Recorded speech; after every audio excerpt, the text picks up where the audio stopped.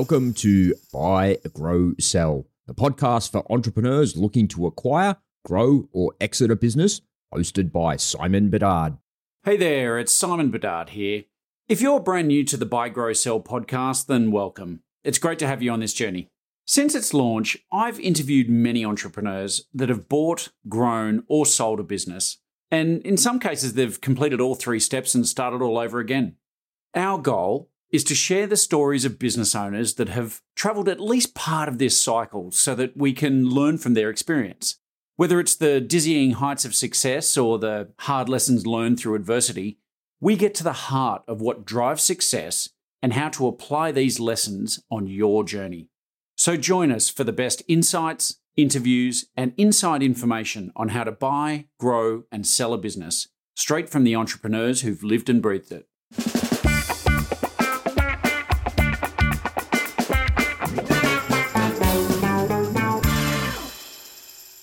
You know, it's funny how life can often throw us curveballs and our expected path can deviate and take very, very different directions.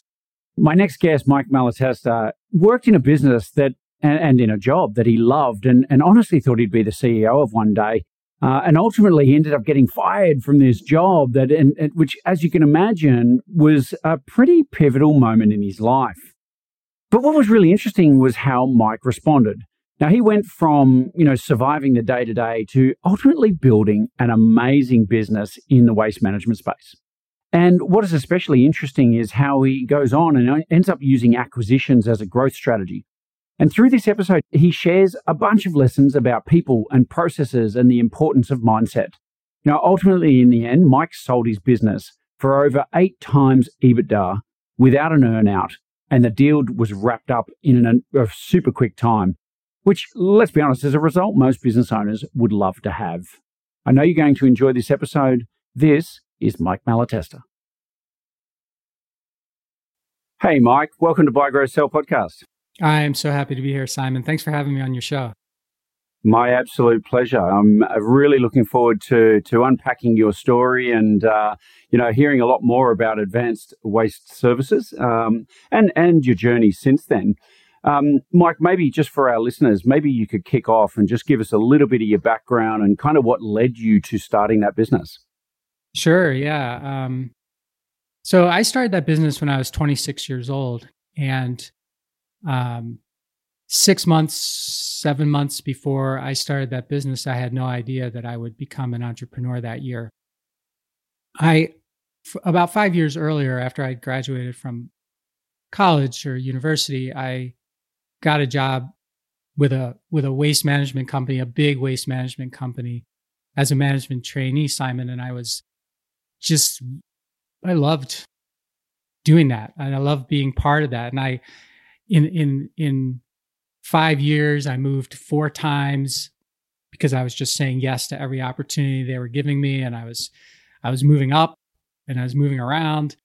And I thought to myself, man, this is so great. One day, I could run this place. I could be the CEO of this place. Maybe things keep going well. And one afternoon, my boss called me and wanted to come see me. And he was about an hour and a half away or so. And I said, yeah, sure. Yeah, come on up. And he came up that afternoon. I got fired from that job. And wow. Yeah. So there I was, not knowing what to make of all that, not knowing what to do, and not having no other plan, of course, which usually happens when you get yourself in that situation. And my immediate instinct was to get another job because that's just what I thought I needed to do, what I should do, and so I did. And unfortunately for me at the time, but fortunately in retrospect, the person that I went to work for was just a person that I did not, we did not connect very well. Let's put it that way. And he was very mean to me. And I lasted there about a month, and I had this, this like pit in my stomach where I was like, I'm making the wrong decision. And so I left there, and in the course of 60 days or so, I'd been fired from a job I thought I was doing great at. And then I and then I quit a job that I hated, and I thought I was just a real loser. I just thought I was in very bad shape. And, but if that hadn't happened, like I said, 7 months later, I wouldn't have become an entrepreneur. So that being fired and then quitting that job and, having worked for that terrible person, really was a blessing to me. And a person that I knew a little bit came out of out of nowhere after I had gone through that and said to me, "Hey, if you're interested in starting a business, I'd love to, talk to you about it and be, maybe be a partner." And that was so out of left field, Simon, that but it also was the first boost of confidence that I'd had in, in a couple of months. And that started a conversation, and that conversation led to what I call, the dream stage of entrepreneurism. And we were like, yeah, we can do this. And that's what we did. Yeah, it's it never ceases to amaze me, the endless, boundless levels of enthusiasm with business owners who've just started on a new journey. Of course, absolutely, yeah. Having done that myself a few times too, hey, we can climb any mountain, we can do anything. Right? Yeah, that's how we felt, or that's how at least what we talked ourselves into. Yeah. So this was your first foray into a business for yourself? Yes, it was. Correct. And how did you go about that discussion? Did you put capital in? Was it just sweat equity? What was did you own 50%? What was that sort of, how did it all kick off? Yeah. Well, yes to all of those questions. So Butch and I, we came up with we talked about it and came up with this idea of starting a waste management business around his kitchen table. After work, after he was still working, so I would come there after dinner and we would talk, and then came a business plan, and then came the need to raise funds. And so he God bless him, he was at the time married, 4 daughters, had a house, had a mortgage, he had all this stuff. And I was married, but didn't have any of that other stuff. And so with all those obligations, he still, cashed in a CD that he had, put that into the business. We cashed in all of our retirement savings, everything that we had. My parents lent me money. My wife's parents lent me money. And then we got money from, we got approved for a loan from a bank as well. But they wouldn't give us the loan unless we came up with $25,000 more dollars. And we didn't have $25,000 more dollars, or $25 more dollars for that matter. So I the short story is I knew one person that I thought might have the money and be willing to lend it to us or invest in us. And I went to him, and after a couple of discussions, he partnered up with his friend and said he would do it as long as he and his friend could split it. And I said, sure, because we, there was had no leverage, and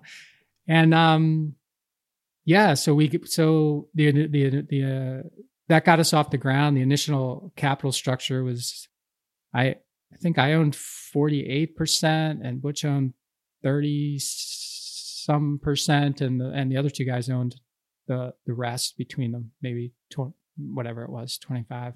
Yeah. So that's how we got started. Yeah, cool. And out of interest, I mean, so it's a startup. You weren't buying another business. It's very early stage, but did you have any kind of discussion at that point around what the end game might look like? The end game, no. We had, we put together this business plan for the bank, and it showed modest growth, modest earnings, that kind of thing. But I always had bigger dreams. I thought, wow, this thing's going to be huge, because you're in the dream stage. This thing's going to be huge, and it took a long time for it to get huge. Let's put it that way. What year was it? Did you kick off?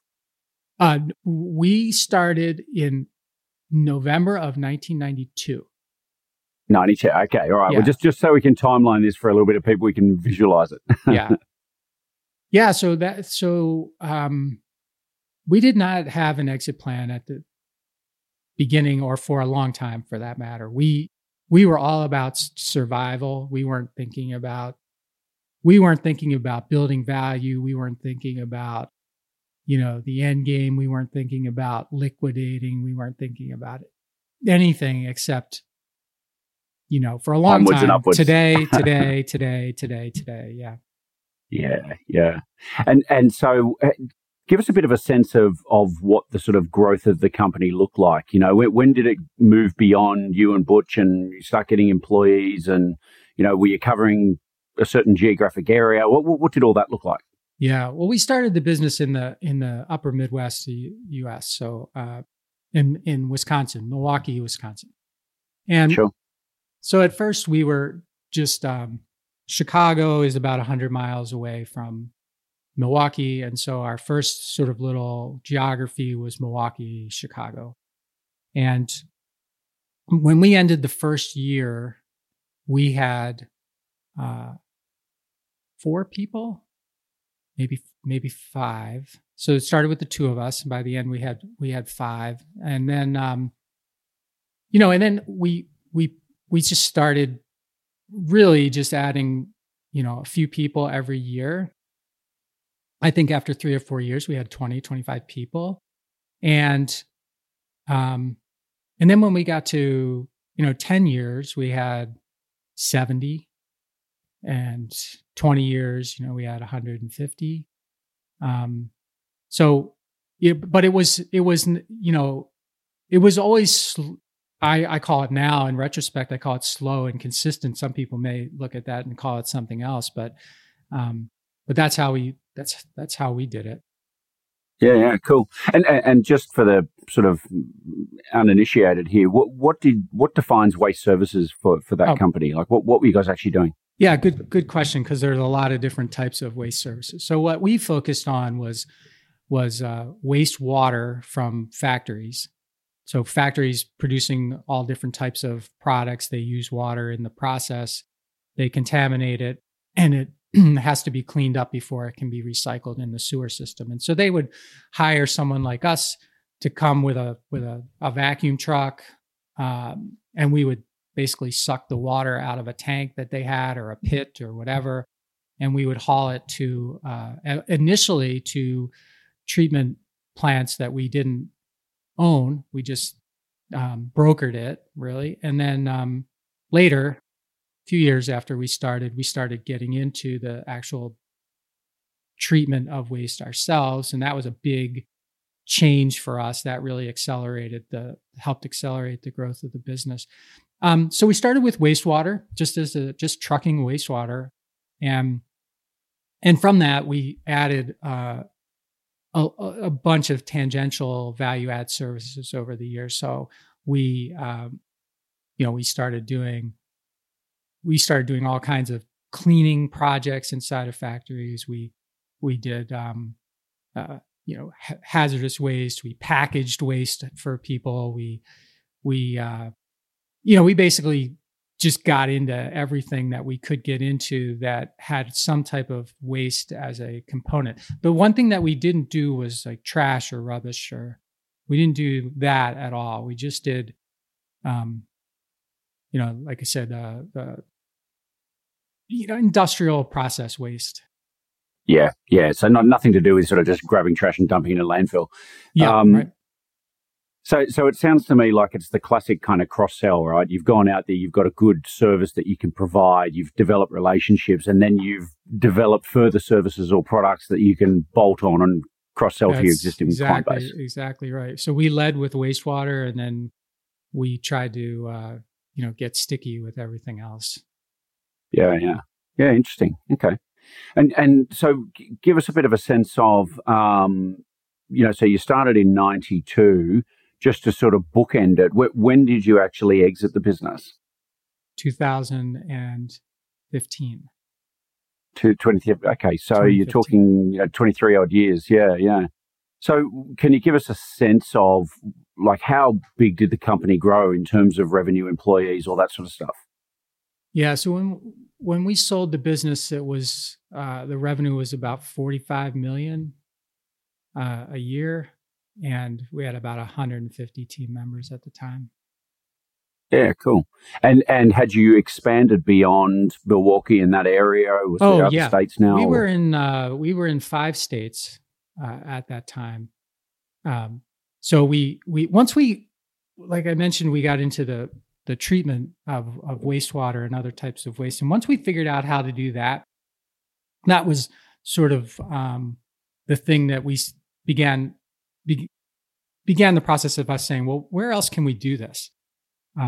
Because we know how to do it now, and we can only go so far with the trucks, the places we have now, because you can only haul so far economically. And so that's what got us going into additional states. And so we were in 5 states by the time we sold the business.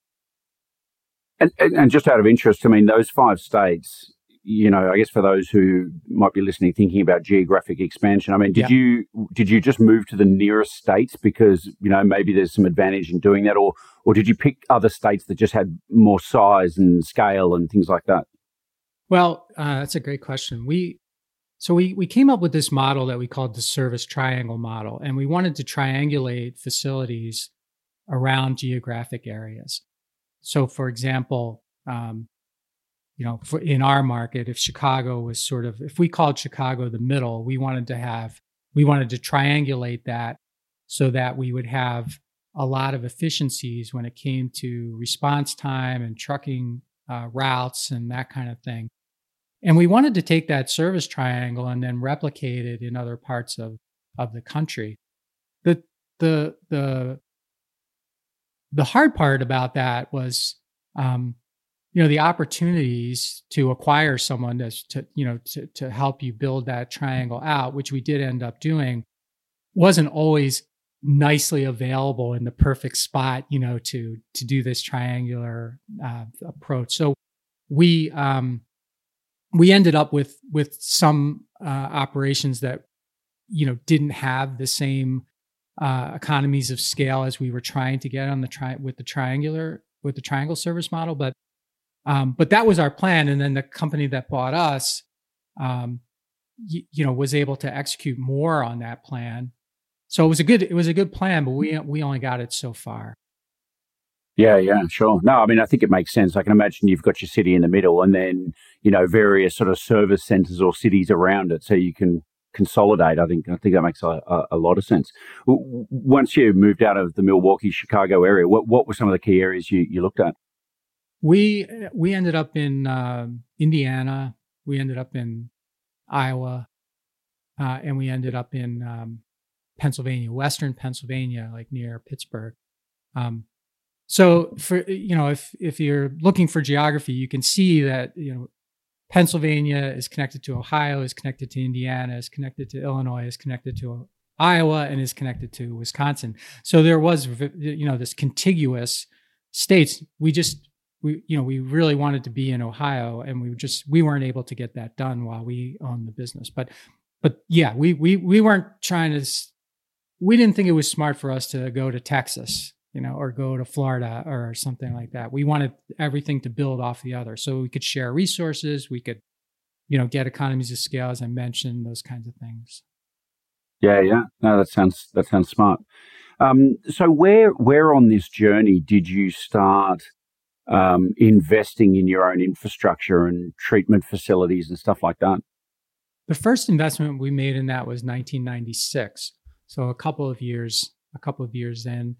And by 1998, we kind of had it dialed in because we were just truckers, really. We didn't know how to do all of this stuff. So there's a learning curve, like there is to everything. Yeah.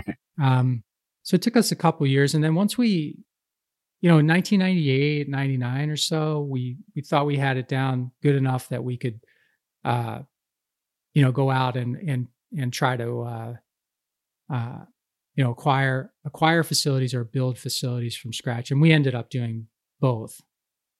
Okay. That can be quite a fundamental shift in a business model, right? Investing in kind of assets and infrastructure. Was the business in a position just to do that with its own cash flows, or did you have to bring in other investors to help you achieve that? Yeah, so first I'll address that, the shift in the business model, because when we got into this, we wanted to be sort of the independent. We're not tied to one facility. We're our goal is to get the client the best result possible. And it turned out that a couple years in, like just before 1996, we had been doing that really well. But one of our partners who had a treatment facility ended up, they partnered with another trucking company, and they started going around us and trying to get our customers from us. And so that was, I call that one of my many baseball bat to the head sort of wake up calls. Like, oh, okay, so this is how it works. Because I sort of had this dream that, if we just provided the best service and we were independent and we were always looking out for our clients, that would be enough. And it turned out that it wasn't enough, that you had to control the relation. And I use the word control. I don't mean it in control, but the more that you were, we found that the more we were involved in the from point of generation to point of disposal in this case, the better it was for our business, and probably better for the client as well. So we definitely shifted our thinking on that. And I think it's, the name of my book is Owner Shift, right? Because I just believe that every business, the word pivot is used a lot now, and I don't believe many businesses actually pivot. I think they shift. And I think all businesses need to shift over time, because you learn, you get baseball bats to the head or whatever ends up happening, and you shift. But fortunately, to your financing question, fortunately, we were always able to, once we had a good, decent track record established, we were always able to get the money we needed from a bank. Now, I will say we made our very first acquisition in 1995, and we did. My partner Larry and Chuck, or my partners, the last people we brought in, helped. They had a friend who didn't want to invest in our business when it was a startup, but was interested in doing so when we wanted to make an acquisition. And they lent us the money for that, because it was more than we could get from the bank. So that was the one time we brought in outside investment, but it wasn't equity. It was just a loan. Yeah. Okay. It's funny you talk about loans. I couldn't help but think, when you started your business in 92, the level of interest rates in an environment like that compared to the stuff we see today. I mean, oh yeah, we just had a massive recession from 91 and all that period. I know in Australia, like even home loans, interest rates were like 17, 18%. Just unfathomable in today's environment. Right. I don't remember the exact interest rate at the time, but it was, I think, in the 8-9% range, and we were so happy we got the loan. It was just It could have been 15%. I wouldn't have cared. It's like, we need the money, right? We were just happy. Yeah. No, that's great. Talk to me a little bit about the option of using acquisitions as a growth strategy, because I think for a lot of business owners and a lot of people that might be listening to this, I think most people lean just naturally into just organic growth, right? Like, let's just do more of what we do. Let's, we're getting some traction. Let's hire a new salesperson, or whatever it might be to keep that organic growth going. But I find that a lot of people somewhere on their journey start to wonder, is it worth continuing to invest over here? Or maybe we should just buy that competitor or buy that other business, whatever it might be. Can you talk us through, I guess, some of your thinking and what happened on your journey? Yeah, sure. So, of course, at the beginning and for the first couple of years, we had this, we're just going to grow organically. And we didn't have any thought about making acquisitions or even expanding regionally or anything like that, but when the first acquisition became available, it was just something that, it was one of those things where a big corporation was divesting a small portion of their operation that happened to fit into exactly what we wanted, what we were doing. And so it was one of those things where you could sell it. They were selling it for book value. All they wanted to do is make sure they didn't take a loss on their books. And it also came with a good sized contract. So it was one of those things that was very hard to ignore. And then once we did it and got through the initial pains of doing that, because we had no idea how to acquire something and integrate something, then we started thinking about, harder about what our strategy should be. And we settled on a 50-50 strategy, 50 organic growth, 50% acquisition. And the reason for that was when we needed to grow regionally, with different locations, you just can't put a salesperson in a region if you can't service the region. And so for us, I think some of it depends on the type of sale and the type of industry you're in. We also have a long sales cycle typically.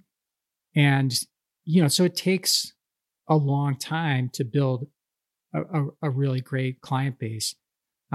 So by acquiring businesses, we were able to shorten that part of the cycle, and we were able to focus on cleaning up the operation to get it where we needed to get it.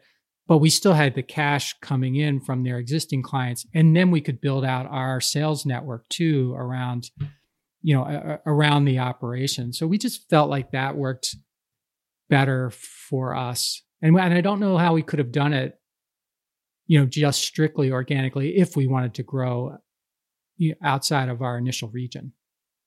Yeah, sure. That makes a lot of sense. Out of interest, I mean, having done a number of acquisitions as you have now, is there one particular area when you're doing acquisitions that you feel presents the most challenges or the most risk to an acquirer? Yeah. So it's never it's hardly ever the financial performance of the company. And that's the problem, I think, with so many acquisitions is you look at the financial performance of the company and you base the whole value of the business on it. And you think, oh, it's a great business, or it's a fixer upper, or it's this, or it's that, whatever, based on the financials. And you don't,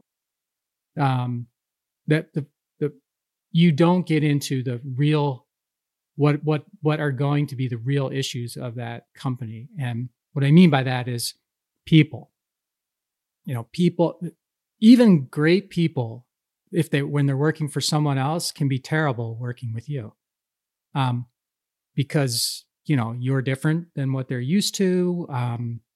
They're different than what you're used to. There's all these kinds of things, and you can't program it, and you can't approach it in a way that's a one size fits all. Believe me, I've tried that, thinking, well, it makes sense to me. It's got to make sense to everybody, right?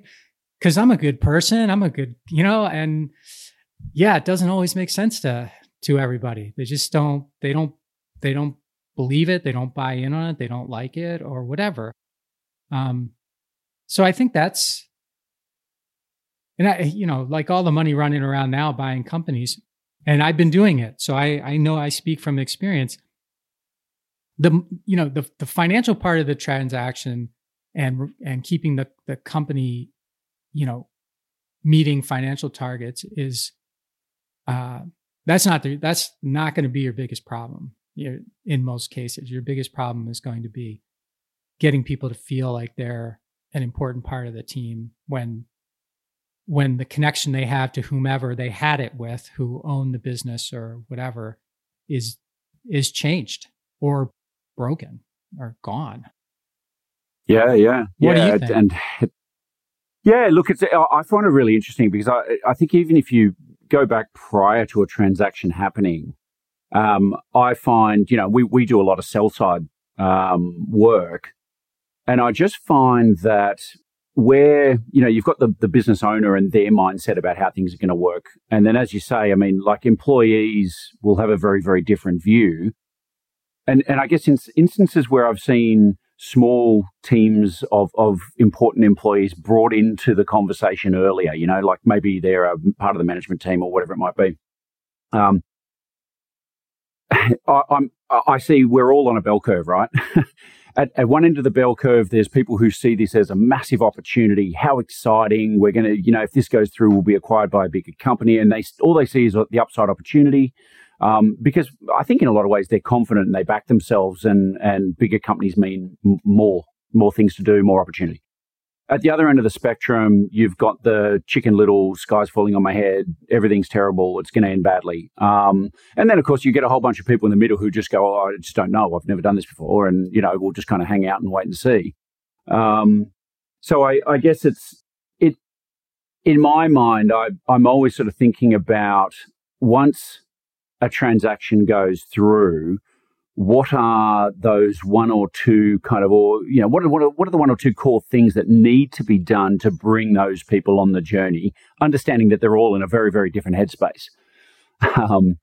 So, this question about what do we communicate and when and how, and, all that sort of stuff becomes, I mean, it's obviously individual to each company, but there are some, I think, fundamental principles behind it all. I think you're right. And that was a good point you brought up too, about bringing people in early. Because I think most entrepreneurs, when they go to sell their business, they don't want anybody else to know. And they think that that's a threat to have someone else know. So you're completely reliant on their word about the people. And there's not many people out there that go, oh, I have such a terrible team. And let me tell you how bad they are. Right? Everybody's got a great team. They're awesome. Yeah.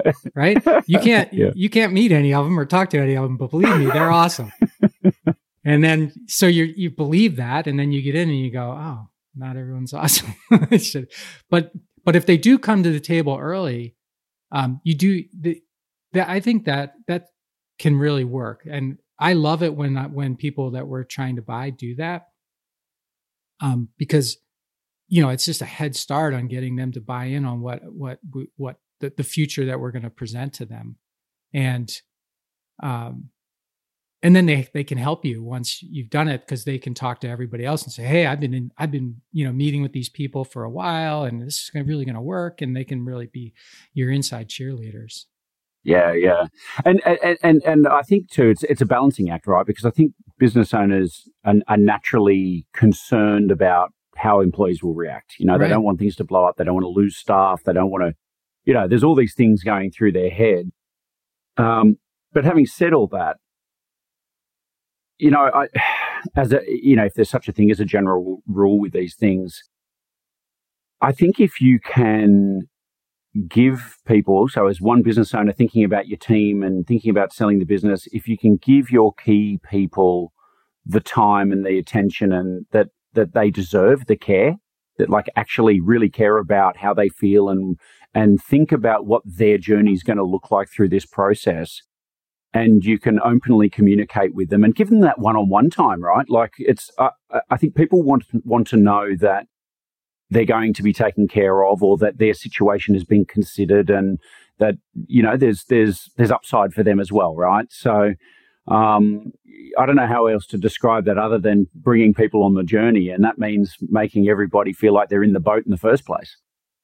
I think it's so in all the ones that I've done so far, I think that I come down this, you have to let your key people know that you are considering this, and you have to involve them in the process. And then the rest of the people, I would say, don't go there. You don't need to go there. Like you said, they may be the people who are going to be willing to give it a try no matter what. So there's no use getting them, in their head about something that, so that would be if someone were to ask me, that'd be my advice, because it's hard to sell a business. you can't do it. You can't provide all the information and everything on your own. And when you do, I think when you try to hide it from everybody, you try to do everything yourself. First of all, you go crazy. And second of all, the buyer's like, why isn't this person letting anybody know about it? I mean, what they're trying to get into their books and pull reports. They don't even know how to do it. Why can, so you begin to wonder about the trust inside the business. Isn't it funny? It's, I've probably said this 100 times on this show alone, but it's, to use your words, selling a business is hard. Very hard. Most people really underestimate how challenging it is to get a deal done. And I always sort of say to my clients when they're considering going down this path is, look, you've got to fundamentally, a deal only gets done between a willing buyer and a willing seller who can develop an enormous amount of trust in a very short period of time. So you've got to kind of get out of your own head a little bit, put yourself in the shoes of the other party and say, well, if I was looking at myself, what would be important? What are some of the things that I'd want to see, and how can I try to be as transparent as possible to develop that trust and demonstrate that we are dealing in good faith. And that's a hard step for a lot of people. Yeah, there's a real skill in being someone who can make that kind of connection with someone, like you said, quickly, and then maintain it through the 90 or 120 or however many days of due diligence you have, where you are naturally on some things going to be on opposite sides of a belief system or a number or whatever. It's a real skill to be able to do that. Yeah. Can I ask, in the transactions you've done, Mike, have you, in doing the transition and merger, have you ever had situations where you've had to let go a lot of staff or a significant portion of staff? So it was never our intention to, on any of the ones that we've done, to do that. We always thought we wanted and needed the people. And a lot of the things we were buying were, where there's truck drivers and technicians and all that. They're really, needed. So that was never our intention, but we did have some where, there was one person in the company who wasn't, happy with the transaction for one reason or another. And they had a lot of sway over the people who worked there. And we were, we had some where we lost people, that we had no desire to lose. And we didn't think we did anything to lose them. But, just one person was like, we're going to go work. I'm going to go work over here and I'm going to, bring you guys with me. And so we have had that happen. Yeah. I mean, look, and I think this goes back to what you were saying before about people being the most important thing. And if we get this group of people together, I mean, we've got to form some kind of culture that works, right? So, if you have people undermining the culture, you're just fighting an uphill battle. Yeah. But it's not that easy because sometimes you don't know, there are some people, Simon, who, when they're talking to you, they're 100% on board and they're, going to do all this stuff. And you walk away feeling like, this is great, right? Yeah. And as soon as you're gone, they are telling everybody that you're full of crap. And, they're just, so it's not as easy as it sounds, right? Because people are complicated beings. Yeah. It's funny, isn't it? Because I know, having had a few businesses and I've worked in a number of corporates and managed teams and everything else, I've always had this idea that, I don't necessarily expect that people are just going to want to work in their jobs forever. I assume that people will either want to move up or move out at some point. And so if you always worked off the basis that we will do our best to keep everybody aligned and happy because it drives efficiency and we all do a good job. But if you're not happy or things have changed, and I used to say this to myself, come and talk to me. Let's have just a frank conversation. I'm not going to use that against you. I might be able to help you make the shift you want. And, and I remember having a similar conversation with one of my bosses when I was 25 or something and said, look, I was killing my sales goals and I was doing this stuff. I was making more money I'd ever made. It was fantastic. I felt like I was king of my own little kind of world. But I got bored. I remember saying to my boss at the time, look, everything is going really great, but I'm I'm really bored. If I don't find something else to do, take on something more challenging, I'd probably have to leave at some point. And all I remember my boss is saying, thanks so much for coming to me and talking to me about this. Like, look, give me some timelines. How long have I got to kind of give some thought to this and maybe put something on the table? And I said, look, I'm not in a rush. Like, geez, I'm definitely not going anywhere in the next 6 months. But, geez, if we didn't have an answer in the next sort of 10 to 12 months, I'd probably find myself out there looking.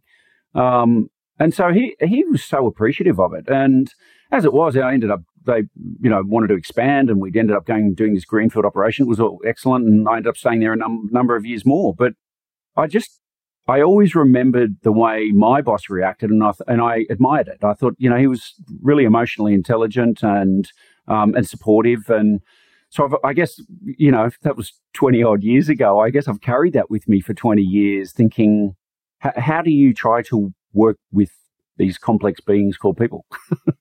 Yeah, I think that's really smart too. I mean, how I felt when I worked for that guy after I got fired, I never wanted anybody working on my team who felt that way.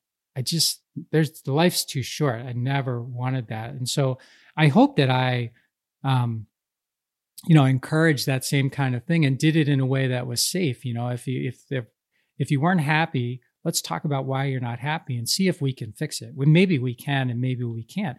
But if we can, great. If we can't, that's okay. That's okay. And you can stay as long as you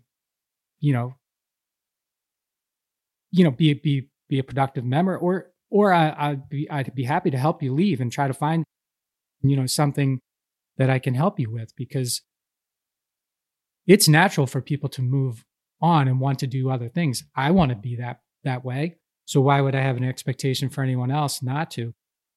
But I also want to create an environment with the opportunity and the culture and the positive feeling that make people, want to keep producing for us, for our team. Yeah, it's interesting, isn't it? It's I really believe that that old saying, nobody will ever remember what you said, but they'll always remember how you made them feel. And, it's actually okay for us to part and go in different directions. But if we do it in a respectful way and we have genuine intent of trying to help people and do the right thing, then people part ways on very, very good terms. And that's I don't know. I think that's a healthy way to operate. So I think so too. You don't want to make people feel like I think it's a big mistake when someone, does want to leave to make them feel like they're making a mistake, because they didn't come to you to tell you that they're thinking about or they are leaving without some really careful consideration on their part. And they don't even know if they're right. But the last thing they need is to be told you're wrong. Yeah. By a vested interest, really. Like, yes, let's right. be honest. So yeah, right. Good point. Cool. So, and maybe that's a good segue. Speaking of exits and people exiting and that sort of stuff. I mean, you guys sold your business in 2015. Can you talk us through maybe a little bit of sort of what led to that? Did you guys start talking about exits? What did that part of the journey look like? In 2013, my partners, Larry and Chuck, the ones who came in, and helped us get it off the ground there when we were short of funds, they wanted to leave. I mean, we'd been partners for 20 years at that point, and they were both 15 years older than I was. So, they were, and I thought that was great because my other partner, Butch, had passed away by that time. So it was an opportunity for me to own 100% of the business. And so I wanted to make it happen. And those guys were great. And we worked out a deal to make it happen. And I was very happy with that situation, Simon, except that, paying them, we paid a lump sum and then we paid a note as well. It was basically taking all the excess cash that we had do that. And so we weren't able to make acquisitions. We weren't able to do some of the growth things that I really enjoyed and wanted to do. But that was okay. I was sitting it out. It was going to be, a total of 5 years to get that done. Fine. We're doing fine, and just take a break from that. But around late 2014, I was approached by a big company that wanted to.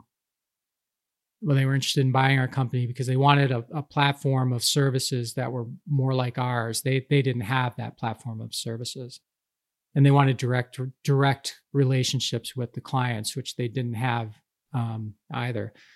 And I at first I was just not interested, but after I thought about it for a while, and I said to myself, well, it might actually be a good time because I own basically 100% of the business. The waste business is very highly regulated. There's, in trucking and all of that, there's always a problem. Somebody's suing you, or you got a neighborhood problem, or you have, there's always a problem. And at that particular time, we didn't have any problems. Which was unusual to not have any problems. And so, I thought about it. I came up with, I kind of did my own investment banking and tried to figure it out. Okay, I think I know, what it's worth, and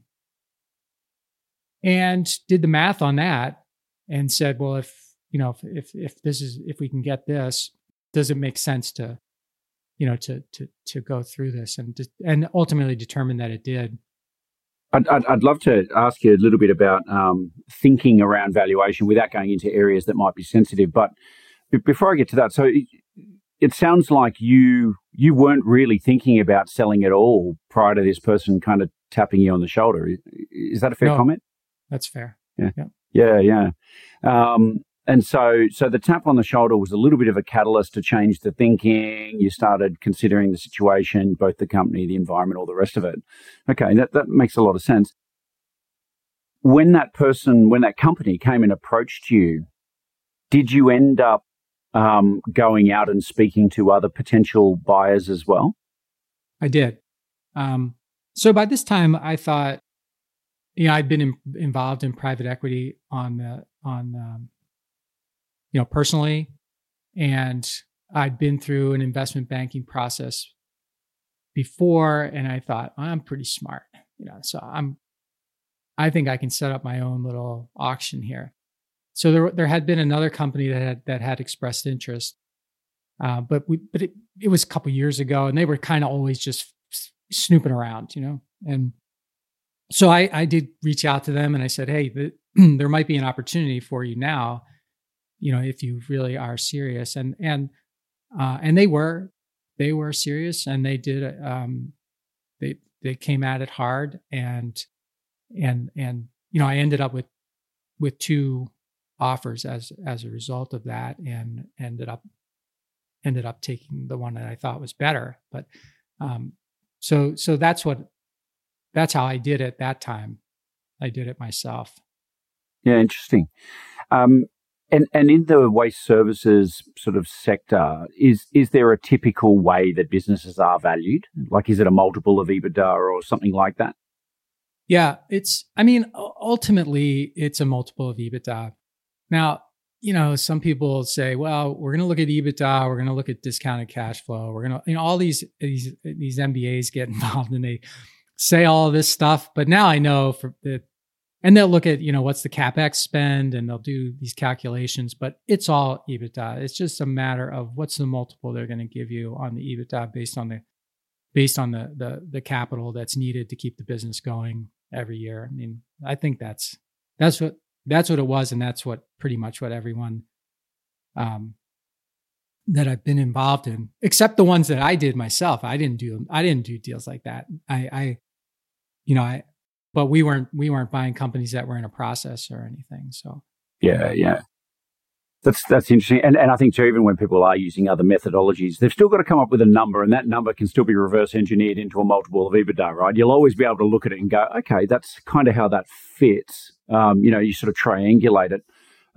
Is there a typical range for this industry that businesses generally trade at? Well, yeah, it depends on the size. I mean, it's sure. The bigger, the higher the EBITDA, the higher the potential multiple you'll get. Ours was a little over 8. That was in 2015. If with what's happening, if that business sold today, it would probably be 10. But just to pick up on that point, and I know we had a very sort of brief chat offline before we started, but one of the things we've been saying on the show for a while is that the last 12 months has been just madness in M&A. There's so much money in the economy, low interest rates. People's other portfolios are kind of already overweight, so maybe they're looking at other investment opportunities. All this stuff. Is that why you believe the multiple would be higher today? Yeah, for sure. So private equity is the reason that it would be higher today, because we didn't, in our industry.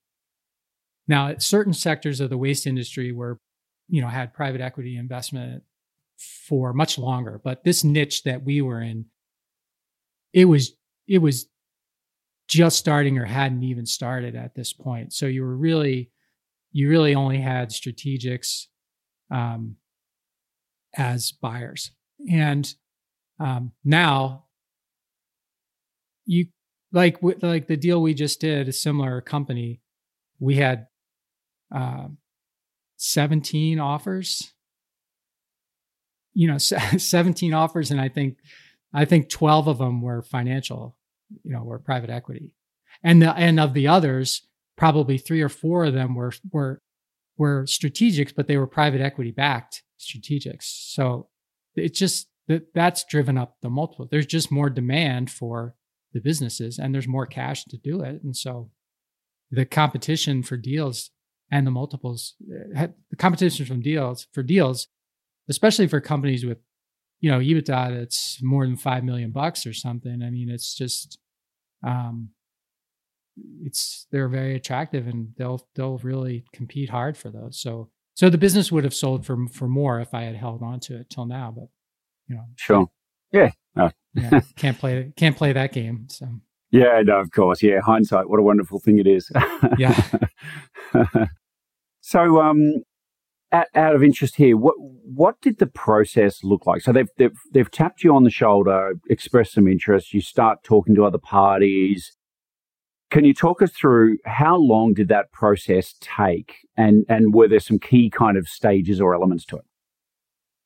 Yeah, it took 6 months.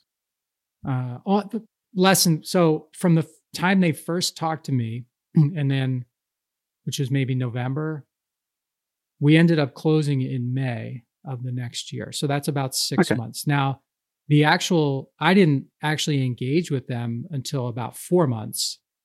2 months from when they first came to me. So our due diligence process was 4 months. Wow. Okay. Yep. But and 6 months, generally speaking, is actually quite quick. That's definitely quick. Yeah. Now, interestingly, the last one that we did, it was 30 days. Wow.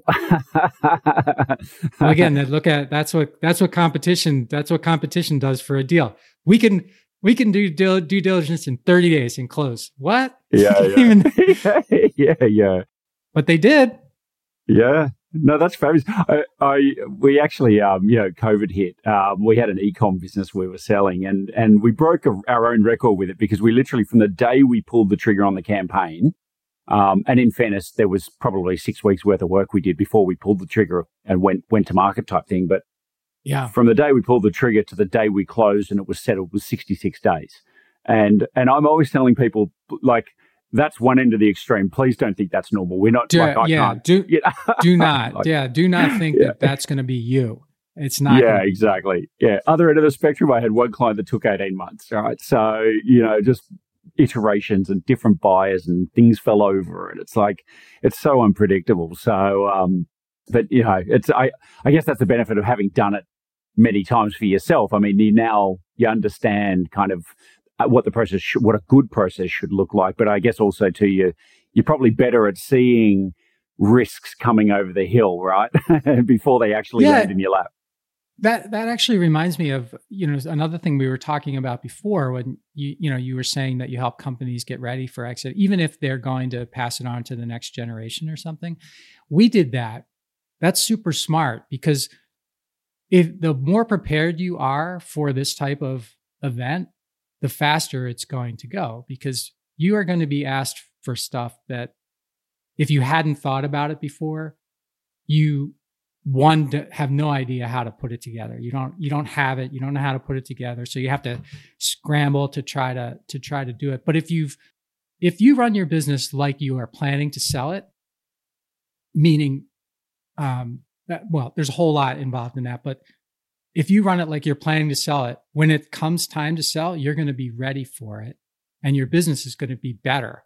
Right. And buyers love businesses that are ready to sell, meaning when they ask for something, it's not like they just asked a question, from Mars or something, right? It's like, oh, yes, different language. Yes, yes, we have that. We do have that. Oh, great. Okay.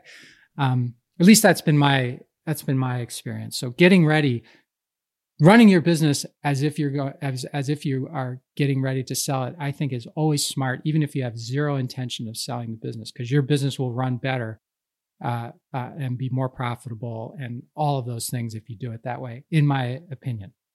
Yeah. Look, I completely agree with you. It's one thing to say I'm going to go and sell my company, to saying I want to build a company that is saleable. As you say, I mean, they're usually a lot more fun to run because there's a lot less stress and a lot less demanding on you, and as you say, even more profitable. So totally agree on that. Mike, out of interest too, so many guests we've had on this show, we talk about how their deal kind of got structured. So once again, don't want to tread on anything that might be sensitive here, but we often hear about three different buckets.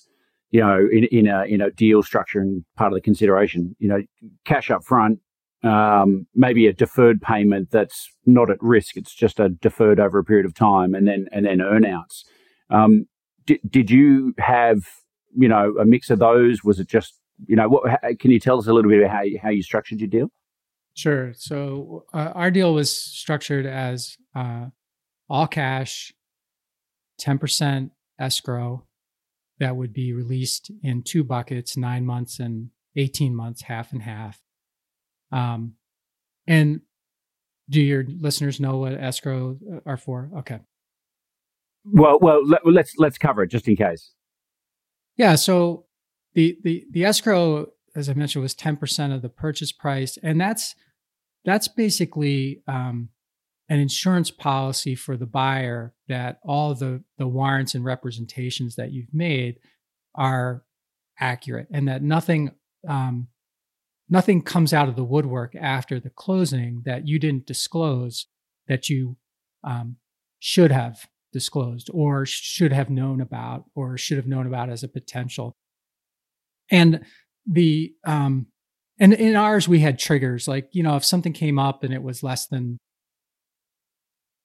$100,000, nothing would happen. They would just pay it. And if it was over $100,000, they call it a tipping basket, and that would then you'd have to give up some of your escrow. Fortunately, in our case, we did not have to give up any of the escrow, but that's what that's for. We did not have an earn-out, so it was just the escrow. Now, if I had left the business prior, so there was a real estate component to ours as well, which is the second part of the sale. And the deal that we had was that if I were to leave the business before a year, I would give up some of the value of the real estate in that second sort of transaction. But outside of that, in a nutshell, that was it. Yeah. And so, okay, so you stayed around for at least a year after the deal was done. Was that in a typical, like, did you just maintain your typical employment status? Like you're employed, you're getting paid. Is that right? Yes. So for a while, I kept my same position, and then I transitioned into something else, and I transitioned into something else. So it was basically a way for me and for them to make sure that things were going the way they wanted, and that I could do less and less, but still be there if I was needed for something. Basically just to make the transaction go as smoothly as possible. Yeah. That does make a lot of sense too. I am a little cognizant of time here, Mike, because I could talk to you all day about this stuff. Out of interest, but I know a lot of people will be wondering about that transition period. How did you generally speaking, how did you find it? Was it difficult shifting from the business owner to being, somebody else? I'm not going to tell you that it was easy all the time. It wasn't easy all the time because, I think one of here's the things you have to get ready for if you're going to sell the business. One, it's not yours anymore. Right. So that comes as a shock to some sellers. They think they can take the check and still, act as if they own everything. So it's not yours anymore. And the second is your opinions aren't the only ones that matter anymore. So I feel like I got myself as mentally prepared for that, Simon, before I signed anything, so that I could, get into the transition phase with the right mindset, which is, I don't own this anymore. They paid me for everything that's here. My job right now is to make sure that what they want to have happen happens to the extent that I can. And if I don't like it or I don't agree with it, that's my prerogative. But I can leave if I don't like it. Otherwise, I'm here to support it. And I won't say that every day I achieved that goal, but that was definitely the mindset that I had and maintained as best I could going through it. And I think that's what trips up a lot of entrepreneurs when they sell is they still think they own it. They still think their opinion is the only opinion or the one that should carry the most weight. And they get aggravated about it when it doesn't happen, but it's going to happen. That's just the way put the shoe on the other foot. That's the way it happens. So, and, in fairness, some people buy businesses and then they don't do what they said they were going to do. And that can make you upset. If that happens, there's legitimacy, I suppose, and not feeling that great about it. But I think going into it with the right mindset is really important for your mental and overall health. Yeah, I totally agree. I think that's great advice. I think part of this is, I think some business owners, and they don't necessarily acknowledge this consciously, still attach a sense of their personal self-worth to the business and its identity and their identity within that business. And I think if you ask a lot of people if they feel that way, they'll say no intuitively. But deep down, there is perhaps a little more of a connection than they thought. And it's not until they're out of that environment and the world has changed that it suddenly comes to the surface. Simon, I agree with you. I think that's one of the things that I think there's a real opportunity out there in people that can help prepare entrepreneurs for what it's like after they don't own the business anymore. Because, like I say, your opinion isn't, there's all of these things, but here's the thing that you have to get used to. You're not going to be as important anymore unless you have some other purpose that's going to give you importance. You are not going to be as important anymore. People aren't going to take your calls like they used to. People aren't going to say yes to you all the time. That's just the way it goes. And it doesn't matter if you're, me, or if you're the CEO of, Ford Motor Company. As soon as you stop being the CEO of Ford Motor Company, guess what? Life is different. It's really different. Yeah. So preparing for that is really smart. Really smart. Yeah, that's great. Mike, I know you've gone on and done some amazing things since you sold this company, and unfortunately, I guess we've run out of time a little bit. But I'd love to have you back on the show sometime to unpack that next stage of your journey, if you're willing to share some more with us. But it's I just know, having sold this business, I mean, it's life transformational, right? like things change, and obviously your perspective changes for sure. Yeah. Things change. I'd love to put you on the spot in a moment, and perhaps ask you if there's a parting tip or piece of advice that you'd share with your fellow entrepreneurs who might be listening to this. I imagine they're going to be at different stages of their journey. Perhaps at that startup phase, perhaps they're in that growth phase or getting ready to exit. So I don't know if there's a parting tip that you'd like to leave them with. But before we sort of get to that, I mean, are you happy for people to reach out to you and connect and things like that? Sure. Yeah. You can find out all about me, and you can connect with me on my website, which is my name, Mike Malatesta, MALATESTA.com. And there you can find out about me. I've got a blog, I've got a podcast called How Did It Happen. I've got my book, Ownership, How Getting Selfish Got Me Unstuck, which is another thing that we could talk about on next time. And I've got my coaching there too, my ownership coaching. I coach high-level entrepreneurs and CEOs, and if you want to connect with me there, great. LinkedIn is another place where I spend some time. So just my name, Mike Malatesta, on LinkedIn. Cool. We'll put those links into the show notes just to make it easy for people. Look, as we always say on the show, guys, if you do reach out to Mike, maybe just don't send him a bland connection request. Maybe put a little note in there. Let him know that you heard him on the Buy, Grow, Sell podcast, just so he has some context. Yeah, there's nothing like these random connection requests. Oh, man, I can't stand those. Tell me something. Yeah, exactly. Like, I'm a human here, right? Mike, I'm so grateful. I know we've probably gone a little over the time, but I'm really appreciative of you coming on the show and sharing your story. I learned things today. I'm sure the listeners will as well. Really appreciative of your time. Yeah, it's been a pleasure. Awesome. Okay, so is there maybe one tip that you'd share with people before we finish up? Yeah. So this is going to be an unconventional tip, and it may need more explaining than I'm able to give it right now. But I would say the number one thing that I think every entrepreneur should be is selfish. Meaning, you need to clearly know what you want. Because if you don't know what you want, it's going to be very difficult for you to get it. And if you do know what you want, it's going to be very easy to build a team of people to help you get it. I think that's fantastic advice. Mike, thank you once again. Really appreciate you coming on the show. My pleasure, Simon. Thank you for having me.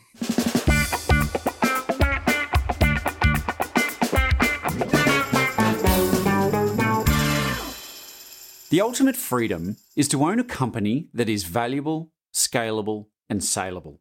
Find out how you score on the 8 factors that drive company value by completing the Value Builder questionnaire.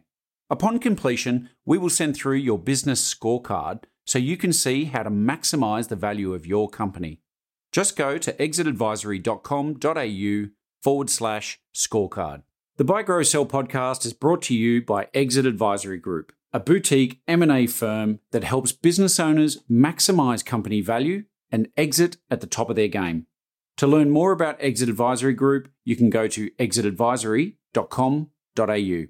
And if you like what you've just heard, you can subscribe at buygrowsell.com to get a new episode delivered to your inbox each week. Thank you for listening to the Buy, Grow, Sell podcast with Simon Bedard. For complete show notes with links to additional resources, visit buygrowsell.com/episodes. Simon is the founder and CEO of Exit Advisory Group, and you can follow him on LinkedIn.